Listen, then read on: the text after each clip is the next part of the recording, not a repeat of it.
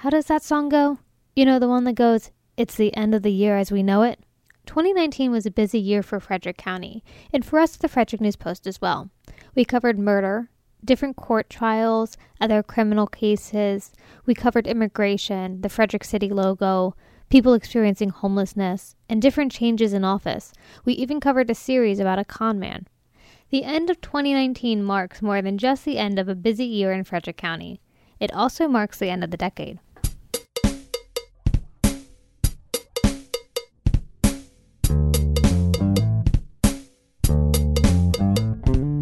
This is Frederick Uncut. I'm Heather Mongilio. I asked city editor Allen Etzler to join me in the studio to recap some of the most read, discussed, and interesting stories of the year. All right, Allen, so let's look first back at 2019. What were some of the biggest stories that we covered? Yeah, so I'm going to break this down, I guess, into kind of two categories. One is kind of going to be of the more of the breaking news, kind of individual singular stories. And then the other will be kind of continuing long-term coverage of some of the biggest issues, I guess. That's kind of how I consider the issues to be the bigger stories, the ones that go on. But I think a lot of the community looks at things and they look at the biggest singular incident. And that one of those, I think, that's at the forefront of everybody's mind, in particular because the court case is about to happen, is the assault at the Great Frederick Fair that led to the death of a Mount Airy man named John Weed. That included two teenagers being charged with several kind of assault charges at varying degrees. And so that's being adjudicated now, working its way through the court system. That was a pretty big story for about a week and a half and was kind of the only thing people were talking about. And it got blown up because the racial element that was involved between a white man, John Weed, who was the victim, and then the two teenagers were black men, black boys, and a lot of national media were picking up on kind of just the racial tensions that we're living in. So it was understandable that happened, but that's the reason that story got really, really big play. So that was a big one for us. Well, and since you're just mentioning crimes that happen, any other big crime news that you'll be covering? Yeah, I'll get to that in the continuing coverage, but the other big crime incident, what I consider to be a singular incident, there's dozens of charges now, but you've just covered the Ernesto Torres trial. Ernesto Torres, our local pediatrician in Frederick County, was charged for sexual assault, varying sexual offenses, and more than 65 charges now. A lot of women have come forward and saying he had done things to them that were inappropriate. So that's working its way through the trial. He just got sentenced to 1 year in jail. I believe that was yesterday. This week has gone by. It was yesterday. Yeah, okay, yes. As of this recording, it was yesterday. When this comes out, it'll be a week ago. But yeah, so he'll have several more charges that come through the court system, but was just sentenced on his first one. And I think those are the two big crime ones. Well, we also had a murder this year. Right. Yeah, that's right. The Heather Williams was killed. And that was in Jefferson, if I remember that one correctly. That one was very big as well, and very rather gruesome, if I can recall correctly. So, yeah, the crime stories are always big ones that people look at, but they're kind of isolated, singular incidents, and some more of those, I guess, will go down the list. Includes USAMRIID shutting down. That was a big story. And that made some national headlines as well. They shut down for, 5 months? Yeah, and they're technically not fully back up and running yet, so they're partially shut down still at this point. And so a lot of that was due to, you can probably explain it better than I can, but them just basically not abiding by certain procedures that they should. Yeah, they got a little lax in some of their biosafety measures, and when they were inspected by the CDC, or Centers for Disease Control and Prevention, they said you can't be lax when you're dealing with things like Ebola or Venezuelan equine encephalitis or the bacteria that causes the plague. Can you say that again? Venezuela and equine encephalitis. There's also Eastern equine encephalitis. It's a mosquito-borne disease. The bacteria that causes the plague, like these are things you don't really want to be lax about. And they have been working with the CDC to get back up and running. There are a lot of work on some of their projects. But we did a lot of coverage on that. We will have more on it just because we keep filing different requests to see what more we can learn from that. But I think the scariest one I found is that they didn't have their registry completely filled. And as we were looking back, as we're doing some reflections on the past decade, found out this is not the first time that their registry has not been updated. Yeah, you guys will hear more about that. We're doing a special project looking back the last 2 decades. Dietrich comes up at least once. So it's something to keep a lookout for.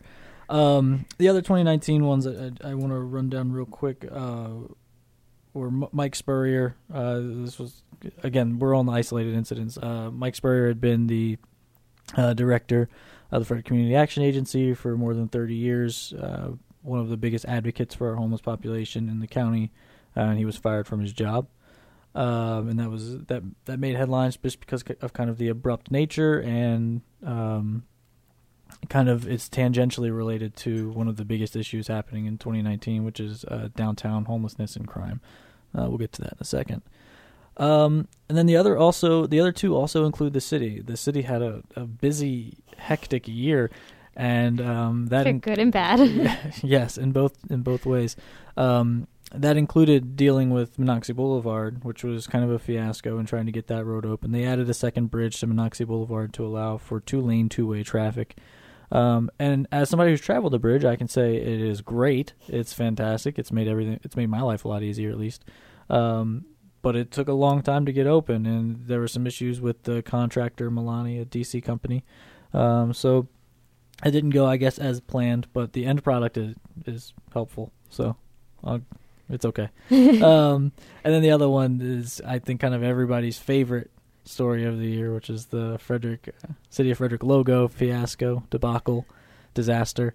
Things did not go well when the City of Frederick unveiled a new logo as part of a marketing package, I guess. And they had a new website, and they did a lot of different things as part of this marketing package, and all of them were pretty good except for the logo. The logo was terrible. It was not well received by the community. It was eventually dropped by Mayor Michael O'Connor, who probably made the right decision, because that, as an objective bystander, that logo was just not good. Alan had a wonderful column earlier around Halloween about dressing up as the logo, which probably was the best take on the logo. Yeah, I think so. But speaking of rebranding, there was also, in the city, the hospital also rebranded itself. Yeah. So the hospital unveiled, not even hospital, the system unveiled its new name of Frederick Health. All of its entities will be under Frederick Health such and such, so Frederick Health Hospital, Frederick Health Hospice. They have a lot of programs, too many for me to name, but that seems to have been really well received. And the hospital also made some big news by purchasing the old State Farm facility, and they're going to transfer a lot of their programs over there, do some kind of consolidating different offices that they have that are spread apart and get them into one area, which I think is going to be a big boom for them. Yeah, it was great to see them, like, kind of, as the health reporter, it's really confusing trying to figure out the health system, especially when they're under different names. The only thing I think people have a grip about is that they miss FMH as the nickname for the hospital. So if the hospital would like to come up with a acronym, that'd be really great for everyone. Yeah, for sure. And then I want to shout out, this was kind of I'll say it was an isolated story. It was a series of stories. It was yours. It was one of my favorite stories that we did all year, and that was a series called A Marriage Con on Curtis Williamson, a man who several women came forward and said that they have been scammed by him, and even as badly as actually killed off by him in terms of documents. They have been declared dead, and basically their lives were thrown into ruins because of this man, and it seems to be a pattern of this type of behavior. And that took a ton of digging, and I don't even think it started in 2019. The story, I think, started at the end of 2018. Yeah. And so it was a tremendous amount of work, tremendously well received by the community. Unfortunately, no resolution yet, but that's something you're sticking on, and just wanted to give you a kudos and to tell people to go read that series, because it's a 5-part series. It's very long, but it's well worth your time. It is probably the most frustrating thing I've ever done because the story, I mean, I really enjoyed writing the story. We were supposed to do a lot longer on it, and then all of a sudden we wrapped it up pretty quickly in a good way. But not having that resolution of we never find Curtis Williamson. He never commented for the story. I went to a court hearing in June. He never showed up. I check in with the women probably every 2 to 3 months just to say, hey, have you heard anything? I call the courthouse in West Virginia if they have heard anything, and he's in the wind. I actually just recently downloaded some dating apps because that's where he goes on just to see if he ever pops up. So hopefully... So you're swiping right, trying to find Curtis Williamson. I have to have this conversation with my boyfriend. Like, I promise I'm not looking for someone else. I'm just looking for this man. Life of a journalist right there. But yeah, resolution for 2020, find Curtis Williamson. Yeah, and that I mean, you know, regardless of what happens to him, it would be a great perspective to have just to see what he would say when confronted with as much evidence as you provided in the set of stories. And now I want to move on to the what I consider to be the bigger stories of 2019 because they are long lasting. They are shaping the way our community is, and those are immigration for me. Mm-hmm. This was immigration took the national stage, and you know, immigration's not new. Illegal immigration or undocumented people living here undocumented, that's not new. But because it was thrown into the forefront with President Donald Trump and down in D.C., what's happening down in D.C., Frederick took a lot of spotlight, especially with Sheriff Chuck Jenkins, who goes down to D.C. and talks immigration policy with the president. Frederick was kind of and the other side in Frederick, the people who are, wanting to allow undocumented immigrants to live the life that they want to live and to kind of feel free and feel safe and be included, they're fighting back. And so there was a lot of push and shove and give and take this year. And we had combating rallies. We had people just asking for AG opinions on the 287G program, auditing the 287G program, trying to figure out if the 287G program, a program that allows sheriff's deputies to inquire, or correctional officers, to inquire about someone's immigration status after they've been arrested for committing a crime in the jail. That those people are wondering how much this is costing the county. Is it effective? And so all of those things are ongoing still. Yes, I don't think it's going to stop, but it certainly took the forefront of the conversation this year. If I was a social scientist, like Frederick might be the place to do a case study on this, just because we're really close to D.C., but we're so far away from the border where so much attention was.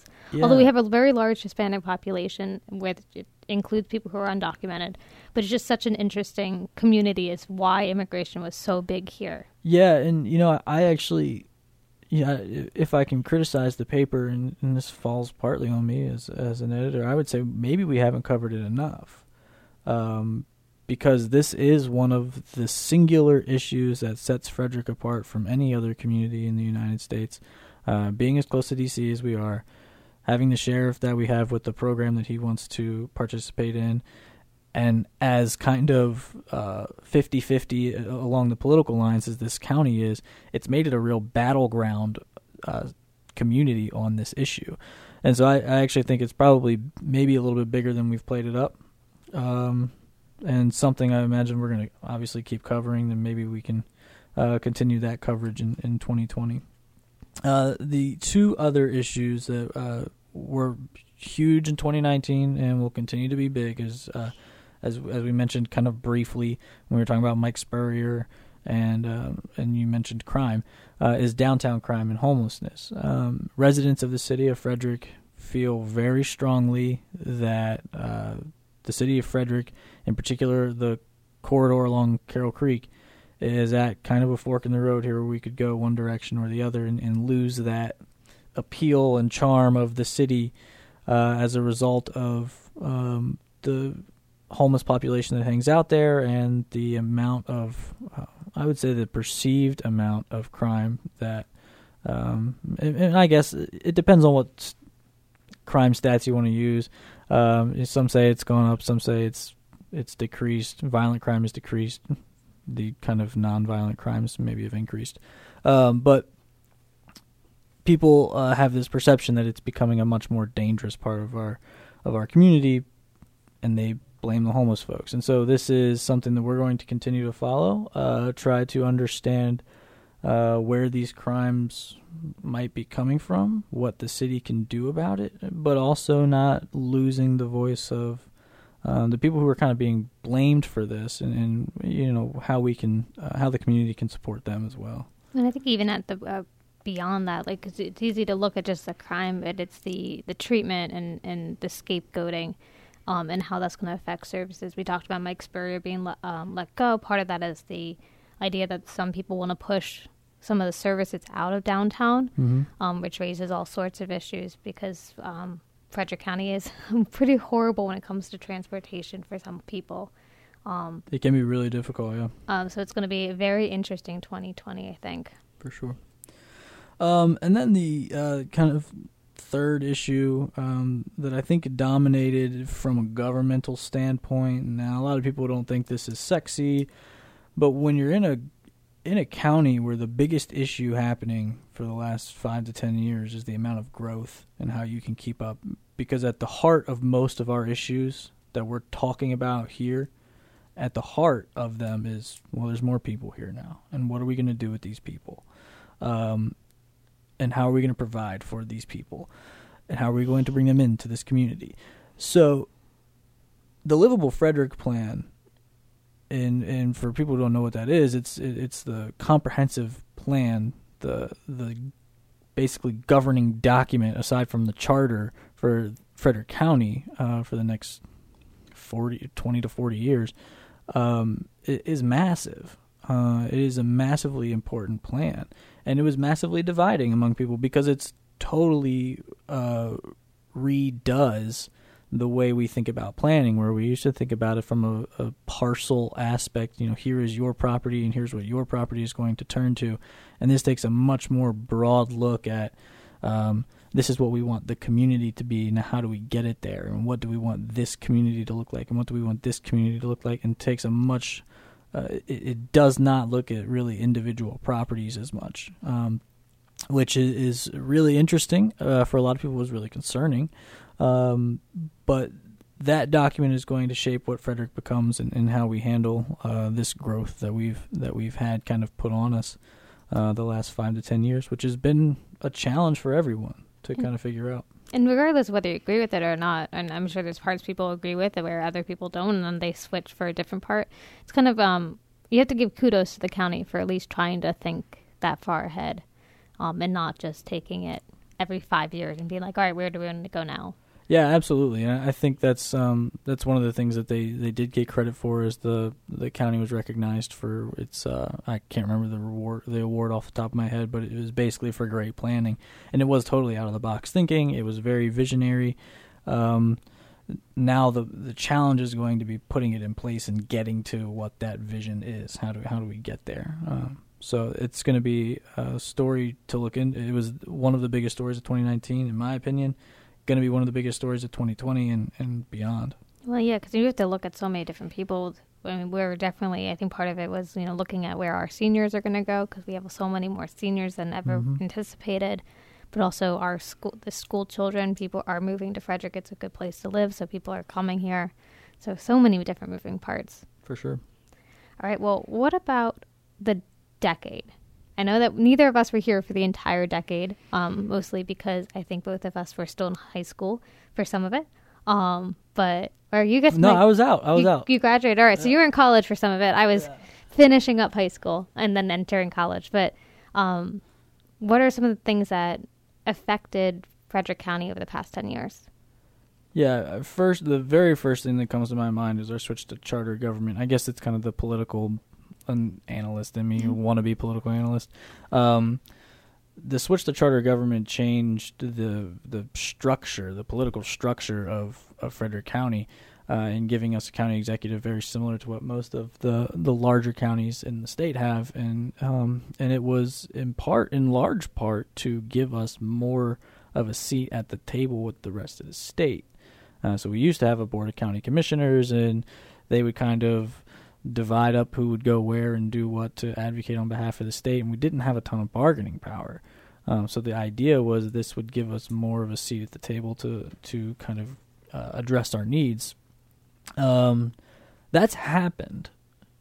People in politics will tell you different reasons for why that's happened, whether that be a Republican governor who wants to look out for the rural areas, whether that be the fact that we've got 2 people in the governor's cabinet from Frederick County and Secretary David Brinkley and Secretary Kelly Schultz, or they could tell you it's a result of having a county executive who can go down there and bargain for you, who can advocate for you.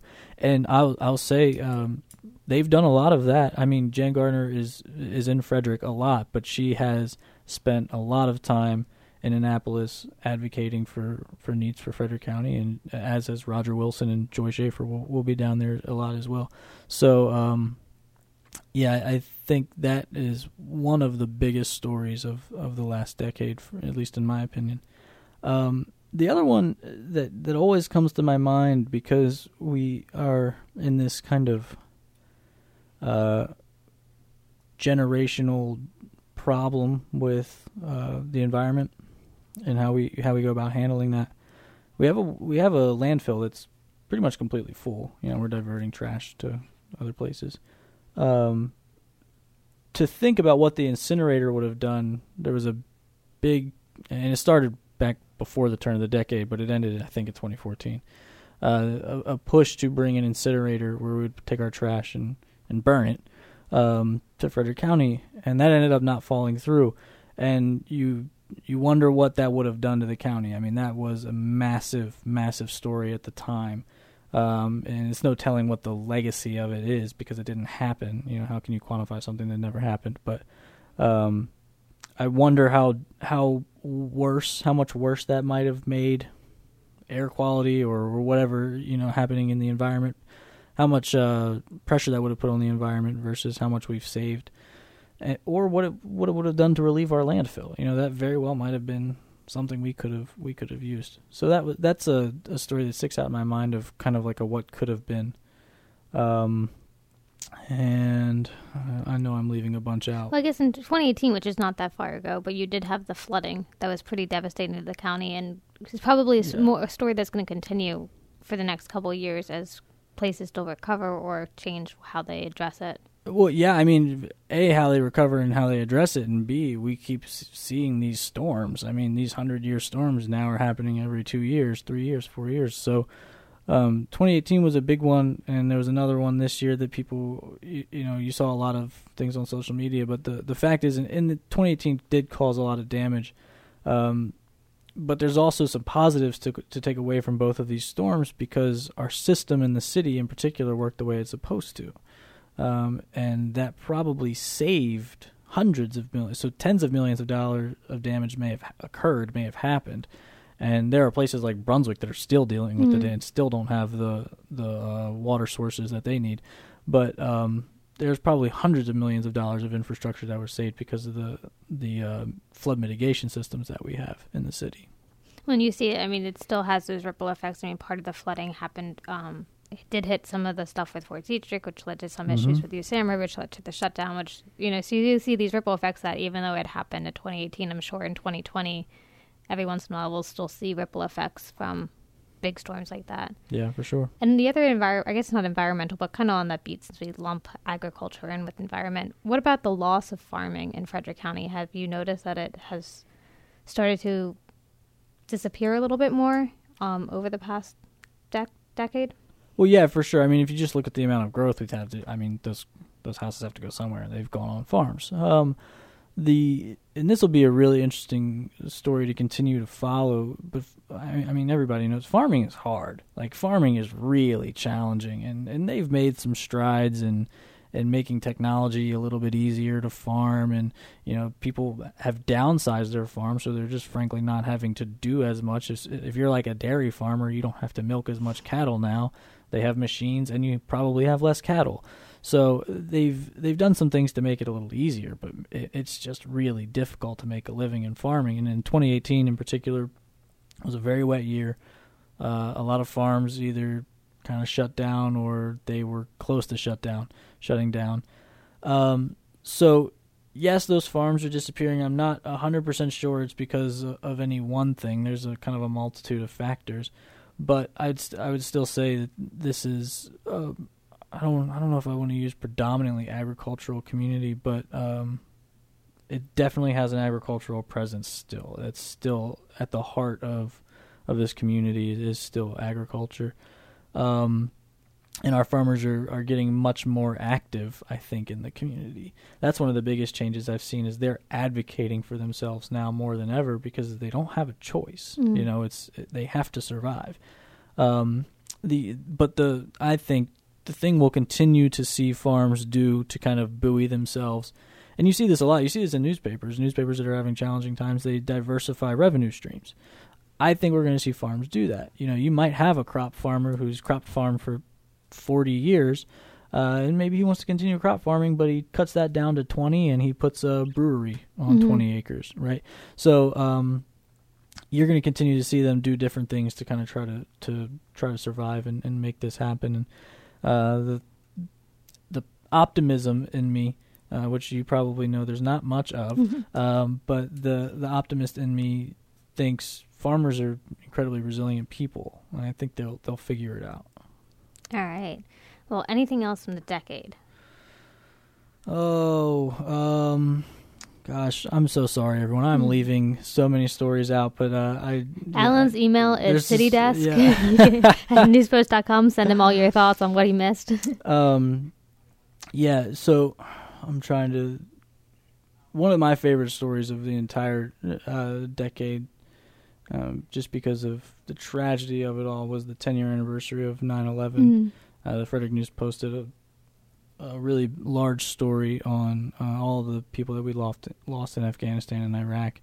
And, you know, we live here and we live this normal life, and it's just kind of dragged on. And a lot of, like, sometimes I find myself forgetting that we've still got people over there. You know, we're still losing some folks. And it's in a much smaller amount, but in the first 10 years, we lost a lot of people from Frederick to those wars. And so remembering their legacies, remembering what they did for us, and putting that in print and archiving that was really important to me, and something that I remember. I thought that page that day was really well done by us. All right, well... Oh, and Snowmageddon. Everybody remembers Snowmageddon. Yes, and it's December now, but let's cross our fingers that we won't be talking about another Snowmageddon on a year that ends in 0. I'm telling me, you're gonna lose me to the south. You and me both. I'm so tired of the snow. It hasn't even happened yet. But let's look forward to 2020. What are some of your New Year's resolutions for the paper in terms of stories that you hope that we cover? Yeah, so the three or four that I mentioned that were the big ones in 2019, I don't think any of those are going to stop. I think we're going to continue covering those. As I said, with immigration, we should probably do more. The one thing I think we came up pretty short on this year, for various reasons, but I think we'll do a better job of in 2020 is continue following the heroin and opioid epidemic. And the county's making strides in handling that, and I think that's why we're going to do more. We're going to continue to see things with these detox centers. We've had several detox centers open up this year, and they're all fairly new, and so it's hard to judge the impact that they've had. But I think as they open up and really get on the ground running, we're going to see the effect that they have on our community and on this epidemic. We're going to continue to see how law enforcement addresses it, which is, they're going after more of kind of the higher end dealers than the users. They'd rather keep it out of the users' hands, but they're not going to. They haven't been, at least, really prosecuting or trying to throw the book at the users. It's more of a treatment-based approach with them and going after the folks who are bringing this stuff in from different cities. So that's going to be a big one for us. Obviously the election. It's not a lot of races going on here. We got the Board of Education, and I think that's it. Maybe a Congress race. But it's the presidential election, and even if there's one race on the ballot, more people turn out for that one race than they do for the local elections. So it's going to be important election. I think it's this country might be at a crossroads in how they which way we want to go. And the political discourse has gotten worse than ever. So I'm looking forward to the debates. Those will be fun. But yeah, that'll be a big story for us, even though it doesn't have necessarily a local tie exactly. Yeah, I mean, it kind of does. I mean, how many people do we talk to that are, Senator Michael Huff goes down to the White House, Sheriff Chuck Jenkins goes down, Charlie Smith was just down there. So we have a lot of people who, from our county, either representing the entire state or other people, or just the county itself, they're constantly down at the White House. So it'll be interesting if it's not Trump again. Does that change? Do we have less representation down there? How does that affect us? I mean, one of the biggest things about the federal government that people forget is it's all money, and money does trickle down to Frederick County a lot. For sure. Absolutely.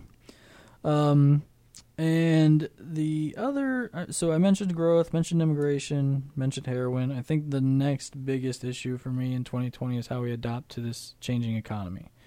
So the economy is very different than it was 10 to 15 years ago.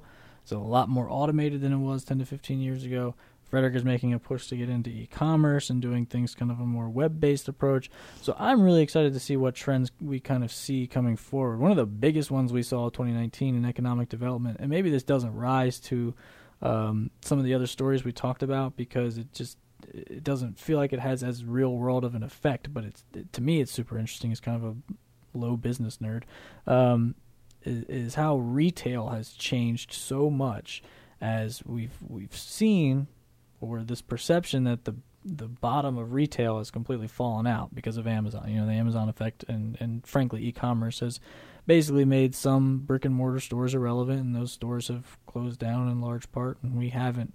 Frederick's had a historically pretty diverse and resilient economy, so we haven't seen those effects as much. I mean, if you look at FSK Mall, we haven't lost a single anchor store. So that's pretty impressive resiliency. But what we have seen is a major, major increase in experiential businesses.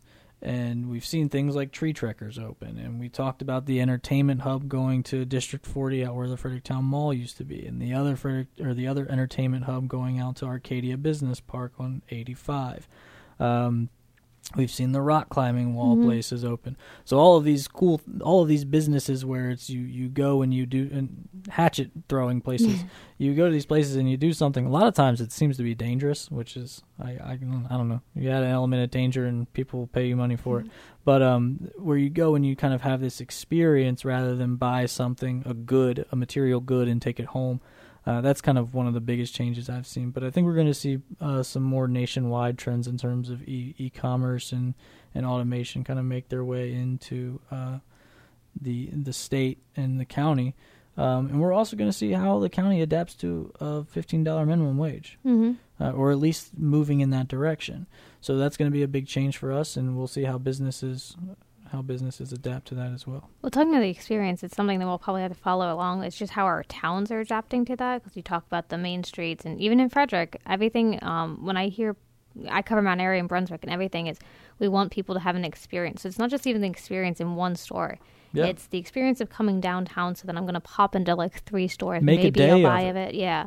So that'll be interesting, because they seem to be on it, and it's just a little bit slower, I think, for our towns than some of the bigger stores that have the money and the cash flow. Yeah, and you understand. I mean, you can understand why it would be a little bit more difficult to lure business to a town like Brunswick that has 5,000 people in it, right? Whereas a town or a city like Frederick has 70. I mean, more people means more opportunity to get people into your doors. So I understand that, but I think Frederick County, actually, I don't know how many people know this, Frederick County has more main streets, more towns with a main street designation, which is kind of it's important in terms of it means you've got some type of activity along your main street and economic development along your main street. They have more main streets than any county in the state. Which is very impressive. It is. And so that means even those municipalities that we kind of perceive, because we live here in a pretty economically diverse county with some real chops in the economic development department, those other towns and municipalities are doing really well for themselves, I think. And obviously they want to improve. Obviously they can do better. Mm-hmm. I think a lot of the folks that are in those positions are aware of that, and they're addressing it. It just happens, government tends to work a little bit slower. All right. Well, anything else that you think that we have not covered and we need to? Healthcare. I knew that one was coming. Healthcare will be, if not the issue of the 2020 election, it'll be one of the biggest issues of the 2020 election, and we're going to continue to see how people pay for it. It is not easy. It is very difficult. Prices, we saw it here. Prices are increasing. Plans are getting more or less and less affordable, more and more challenging to pay for. And costs of care are rising. So how people figure out how to pay for healthcare is going to be a defining story, I think, of our generation, but definitely a massive story of 2020. Yeah, we've done some work, I think, in 2018 and 2019, but it's, I like to quote, of all people, Donald Trump, when he said, who knew healthcare could be so complicated? And I feel like that is the moral of every healthcare, is like the logo that we use, because it is just so complicated. Even in a place like Frederick, you wouldn't believe how many different threads there are to this story. So it is definitely something that we will be pulling on and talking about, from seniors to ambulance rides to all sorts of things. Even the healthy people, you get one bad trip and get into a car crash or something, and you're facing a lot of medical debt all of a sudden. Yeah, or even things that, just luck of the draw, like a cancer diagnosis. We saw earlier in a story that you wrote this year, cancer diagnosis can take you from living a regular lifestyle with a job to being homeless and unemployed. Those types of things don't, on the surface, it doesn't seem like the world should work that way, but that's currently what we're dealt, and so we're trying to figure out how to play that hand. Yeah, and just, this is not so much a 2020 story, but just something that happens every year, but the General Assembly is coming back, and so that is the kind of the time that we do see some possible changes. So healthcare is always on the tops of mind of people in the General Assembly. It's kind of weird, but the way it works is if you want something to be covered by most insurances, you have to get Medicare to cover it, which doesn't really apply to anyone except those who are older than 65. But if Medicare does it, Aetna or Blue Cross, they're probably going to do it too. So it'll be interesting to see what they try to get added to our insurance, or how they hope insurance changes in Maryland. And one more. I don't care at all about this, but a lot of people do, and former colleague Nancy Lavin certainly will. The 2020 census is starting. Yes, the census. So the census is going to be a really big story for a lot of folks. The census has never really done anything for me. It's kind of boring, a lot of numbers, and math's not really my jam, but I do realize the importance of it, so I wanted to make sure that we mention it, and we'll be covering the census as well. We will be covering the census, or rather, I think I will be covering the census, but I don't know if it's a 2020 story as much as it's a 2021, 22, all the rest, because it's mostly going to be about the collection of the data. Yeah. But what that data does show us is pretty important for things that come out after it's released, because that's what you based your Alice report on and all the United Way services. It's, again, we talked about everything's about money, and the census shows us where the money needs to go. Yeah, we should just have one money beat reporter. Yeah, just follows money everywhere. Yeah, so if you're listening, Frederick News Post, we would like another reporter just for money. Just to cover money.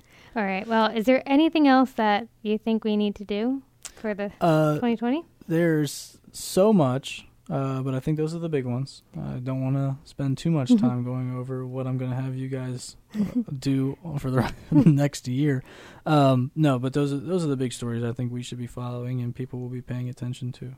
All right. And we don't put out a lot of plugs on this podcast, but we are talking about some pretty important stuff that we'll be covering in 2020, and the best way to do that is to subscribe to our newspaper. It helps us continue to cover it, and actually helps you keep informed. And I think this year, probably more than other years in the past, is definitely one that you do not want to be down on. And we will be covering everything that happens in Frederick County. So anything else you think we need to know? No, I think that's everything. I'm all talked out. My mouth is dry. It's Christmas Eve. I'm ready to go. All right, perfect. Well, Alan, thank you so much. Merry Christmas. Happy New Year.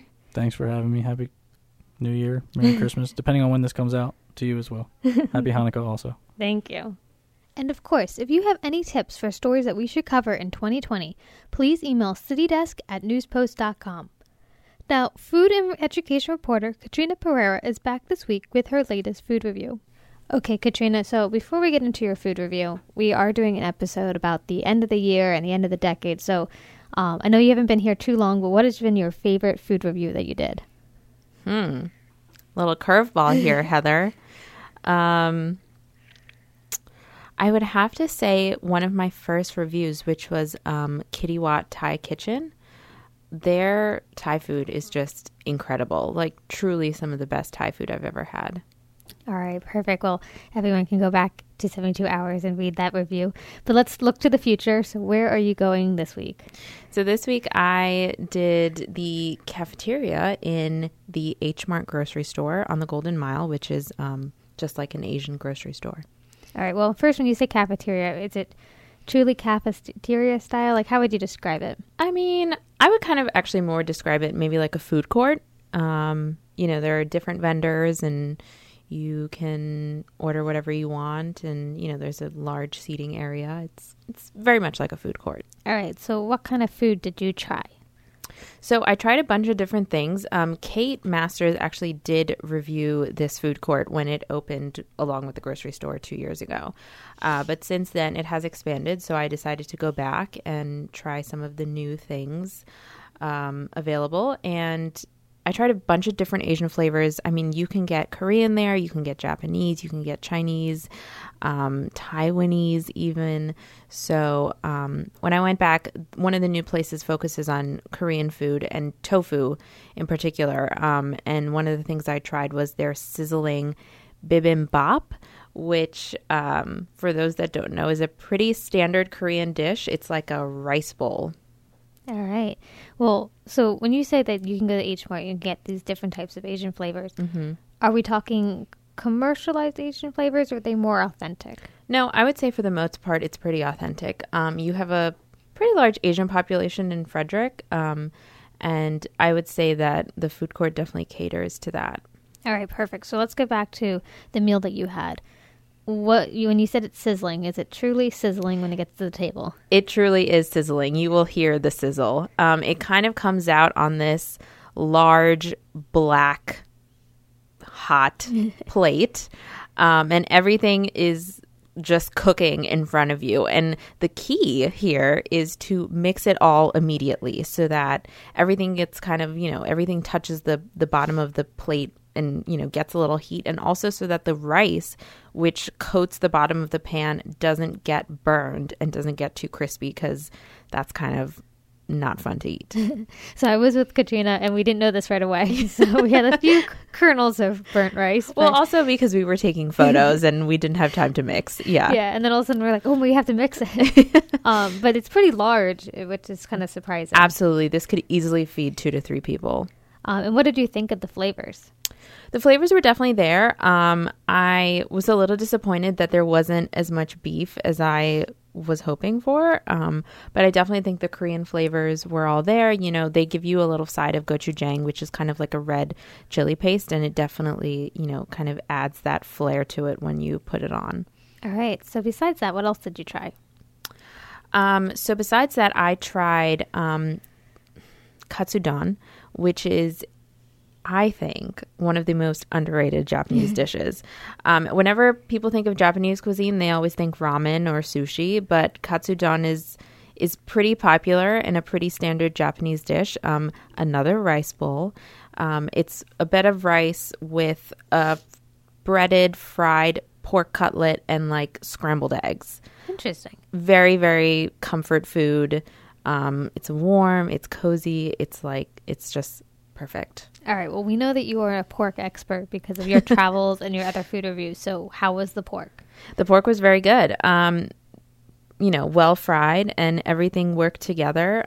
There was a little bit, in my opinion, there was a little too much sauce in the bowl, but that was just my personal preference. All right. So we're talking about cafeteria food, good cafeteria food. But when I say cafeteria food, what am I expecting to pay for this kind of food? The prices reflect a food court. You're talking no more than maybe $15 to $20. If you're getting like the sizzling hot plate, it's going to be a little bit more expensive. But I would say an average lunch price of between, maybe $10 and $15. So pretty good price for some pretty good food. Absolutely. All right. Well, so I know that you've mostly focused on the cafeteria, or the food court. Mm-hmm. But for those who have never been to an H Mart, what is it? So it's an Asian grocery store. So essentially you can get a lot of items that you can't get in maybe, your traditional Safeway or Wegmans that are imported directly from a lot of Asian countries. My family is South Asian, and we have been going to Asian grocery stores for as long as I can remember, because it's a lot easier to get some ingredients at those grocery stores than it is at maybe your Giant. All right. Well, so for those who have never been and might be, hearing this and want to go check out the food court and then also do a little shopping, what are some things that you think that they should put in their cart because they can only get at H Mart? Oh, gosh.